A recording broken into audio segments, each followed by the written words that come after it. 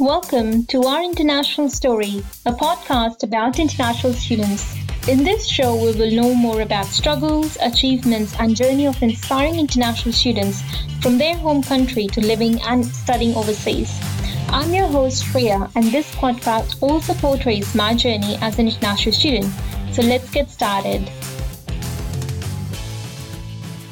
My guest for this podcast is Daniel Nguyen, a recipient of 2018 Victorian International Education Awards and recognized as the International Student of the Year in the Higher Education category. Daniel is actively involved in the local community and peer mentoring. Growing up in Vietnam, Daniel wanted to pursue his higher education overseas, where he could be a part of globalized environment, and was offered a full scholarship to study in Australia by the Vietnam Chamber of Commerce and Industry. While in his undergraduate degree, Daniel stepped up to become a student leader to join Deakin University English Language Institute's Leadership and Internship Program and was later awarded the Vice Chancellor Medal for Outstanding Contribution to the University Life in 2017. In this episode, I'm speaking with Daniel about his student leadership roles as an undergraduate, his involvement in the community, and studying in Australia as an international student. Daniel, thank you so much for joining me today. It's a pleasure to chat with you. That's my pleasure. Thanking you for the invitation. Thank you. So let's dive straight into how did you come to Australia? What was your thought process about coming to Australia and making that decision that this is the country I want to be studying in? Back in 2016 is when I first arrived to Australia. Putting a major part into my decision making is actually my mom. I come from a medical background, but then one day my mom told me that you should study in Australia and study accounting. Right. So yeah, we have a little bit argument and she won. Yeah. So that's how I made decision to come to Australia to study. Right. Because funny you say that, because I wanted to go into hospitality management myself and a similar thing happened to me. Yep. But at the end of the day, I do not have any regrets at all that I ended up studying accounting. I think it's a lot with parents, they want the best for us. But looking at that time now, do you think that you made the right decision? Are you happy with your choice? Yep. It's actually one of the best decisions I made. At first, I was a little bit afraid to come to Australia because I don't actually speak English. Back in my home country, I was taught in French and Japanese. So that when I make decision to come to Australia, it was really, really out of my comfort zone. Yep. But then the more I study, the more I start to figure out what I really want to do with my degree and to my skill set in the workplace as well. So after my bachelor degree, I actually really enjoyed the course. And then I extend my study for another year to complete my honors degree at Deakin as well. That's great. You touch on the topic of studying English, and we know that you came to study English at Deakin University English Language Institute before starting at Deakin. And as we are all aware that in Australia, English is primarily used in professional, social setting and is very useful and helpful for graduate employability. So what were some of the tricks or habits you picked up along the way that helped you in improving your English? Yeah, I guess I did follow like every other student the way they learn English by trying to learn from textbook or watching movie, listen to music. But that is probably not the best practice I find so far when I'm in Australia. Only thing that make me different from other international students is that I live in a share house, but there's no Vietnamese in my share house. So I was forced to speak English every day. I'm lucky to have one Australian and one Russian who live with me. So it just created a perfect environment for me to practice English every day. And they're very considerate, very helpful in picking up my grammar mistakes and then actively try to engage me in the conversation so that I can gain more confidence. And then the more confidence I am in having conversation with my housemate, I extend it to my study life and work life as well. Definitely. I think I agree on that because it's more about organic way of developing skills rather than textbook way. and just sticking to learning or practicing it while at university. Yeah. You said that you lived in a shared house. And so for international students who, let's say, they are not in a shared house situation, but what are some of the other things that you would say when they're going out and making friends, for example? How do they go out and seek friendships outside of their same community or cultural background? Yes, I did noticing that when we're in overseas, it's very tempting to find someone from your own country and that started to speak the same language. However, the only thing I did differently is that when I'm in a big group, including local student or student from other country, I actively speaking English, even though that I'm speaking with my Vietnamese friends, so that I can enhance the level of engagement of the conversation to everyone else as well, to not lock myself away from only capable of speaking Vietnamese with my friend, because that didn't make any difference in Vietnam at all. So when I'm in a conversation in a classroom or even in a club, I just purposely, intendedly to have everyone involved, because I naturally love people as well. So that's why I try to speak more English to them as I can. And I think similar with me, that when I first came, I did not have a lot of friends here. I was a bit isolated, but I found that finding groups and societies or during orientation week, that was very, very helpful.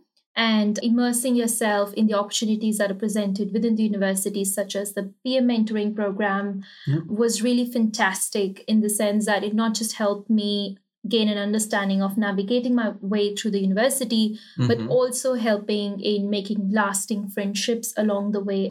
And you never realize, but you also pick up some soft skills, like you mentioned, about communication, practicing more English on the top of other things that come with that. Definitely. So that's a really good tip. Thank you for that, Daniel. So what were some of the other challenges that you faced as an international student, and how did you overcome it? So I guess when I arrived to Australia, cultural difference is definitely the biggest difference in here.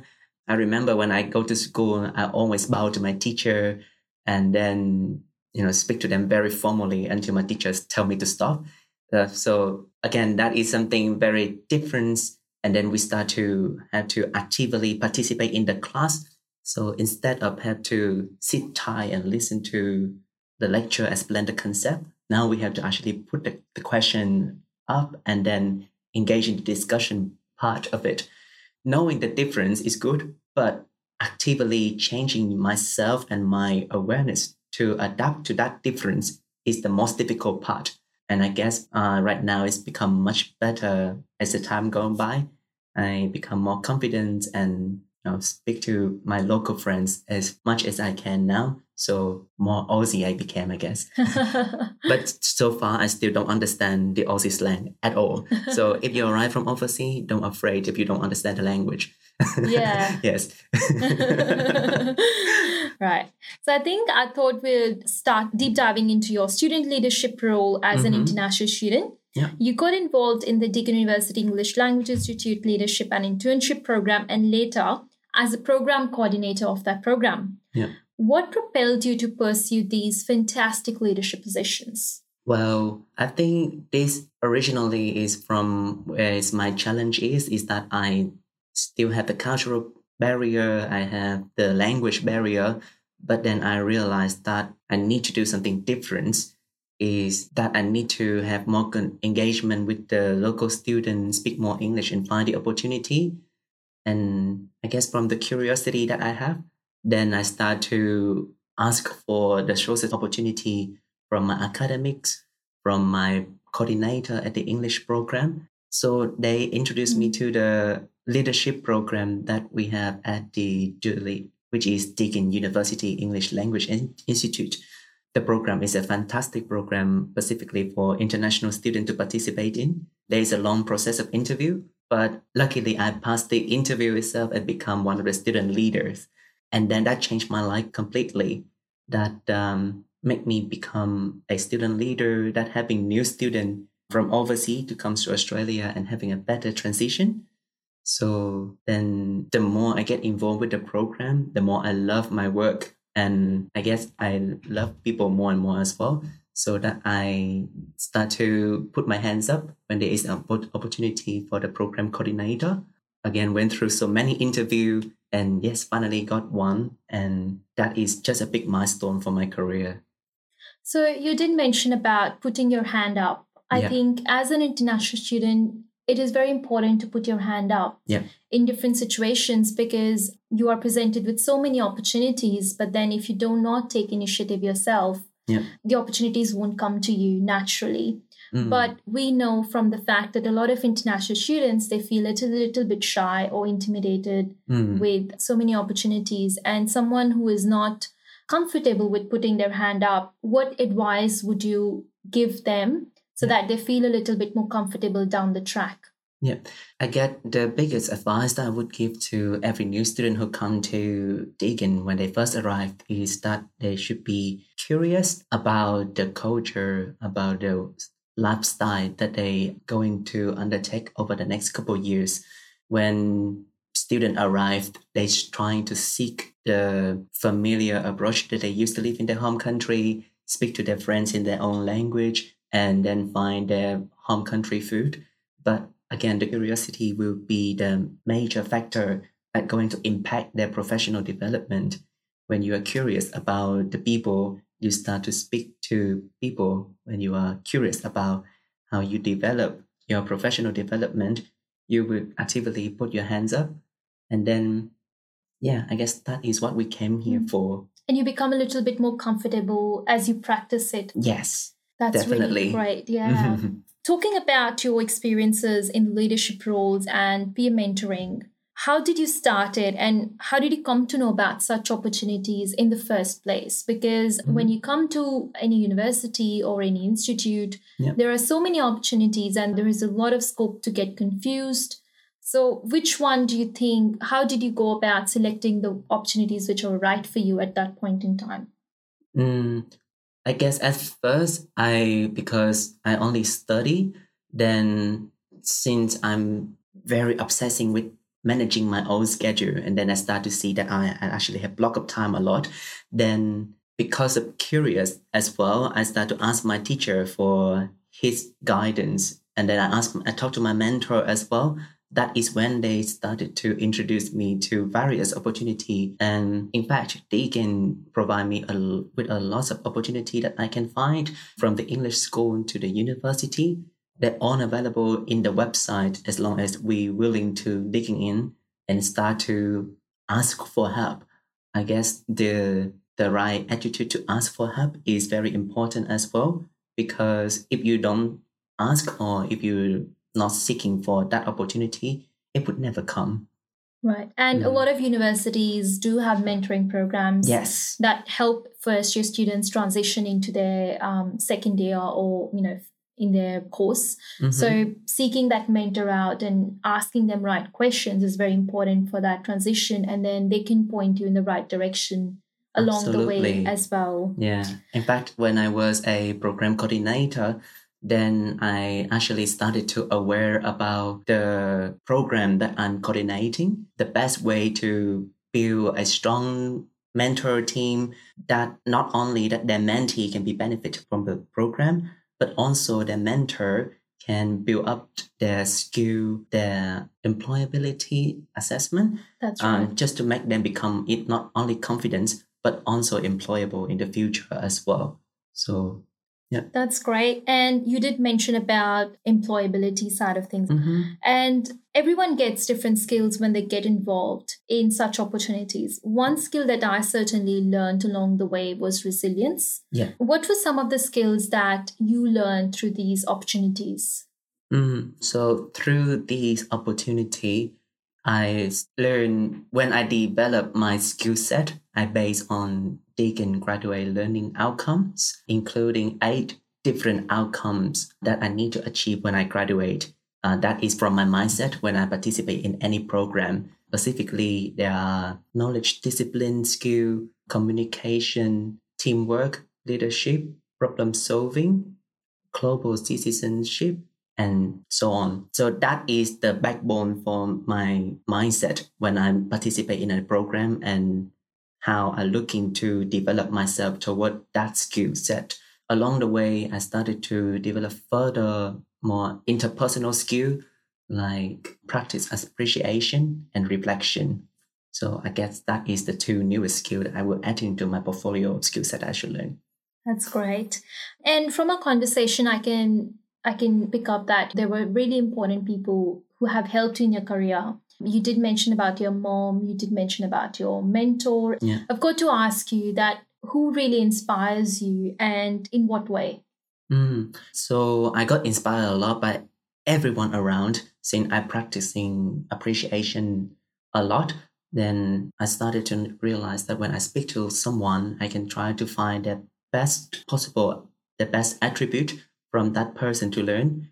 But to name a specific person, then I would say that from Dr. Hương Lê and Dr. Lý Trần. So these are two Vietnamese professors that very inspiring. And again, it's very inspiring to see someone from your own home country and actually made up their whole career in a foreign country, write so many academics paper to contribute to the literature. And then actually one of them, Professor Lý Trần, is one of the 50 most influenced women in Vietnam as well. Very inspiring and very motivating me to moving toward that direction.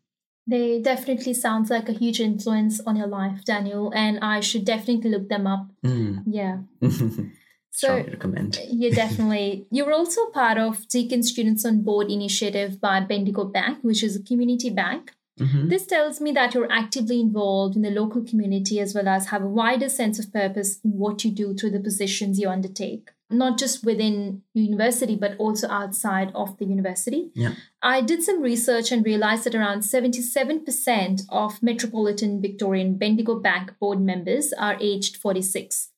So it's quite impressive that you're actually breaking away from the stereotype and doing something unconventional. Tell me about your role in this program and what has your experience been so far?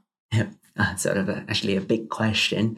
Well, first thing first, as the member of the board director, my role is to be a member of the subcommittee of the corporate governance committee, drawing from my previous experience from my honors degree in accounting and auditing. Then I also recently extended my position to become a company secretary to managing on of the share registration and handling business administration from the company to assist the chairman with the AGM and so on. So first of all, when I first participate in the program, my ultimate goal is to improve my understanding of what I have learned in my degree.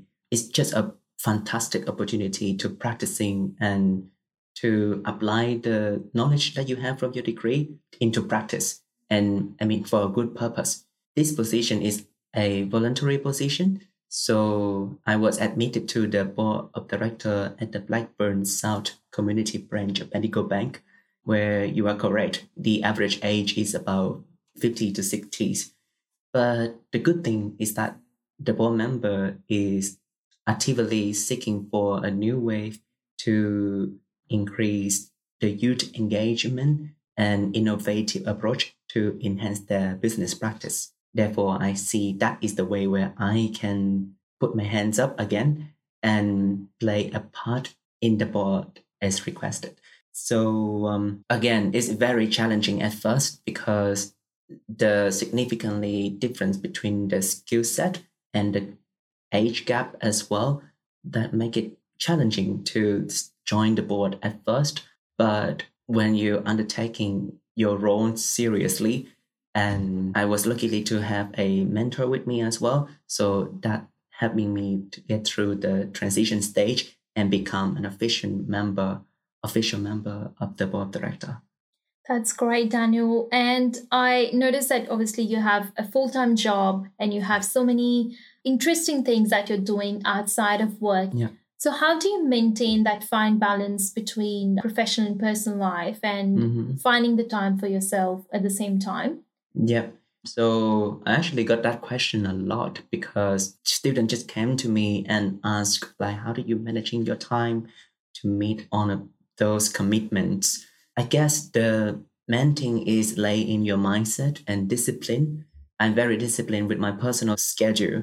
Like when I had one me day, then that is my favorite Saturday. I would never do anything else to find a balance where I need to have with my partner, with my family member. But for any other days, I have a specific task and schedule for me, not only to meet my full-time working commitment, but also to my duty as a board member and also with any volunteering activities that I did.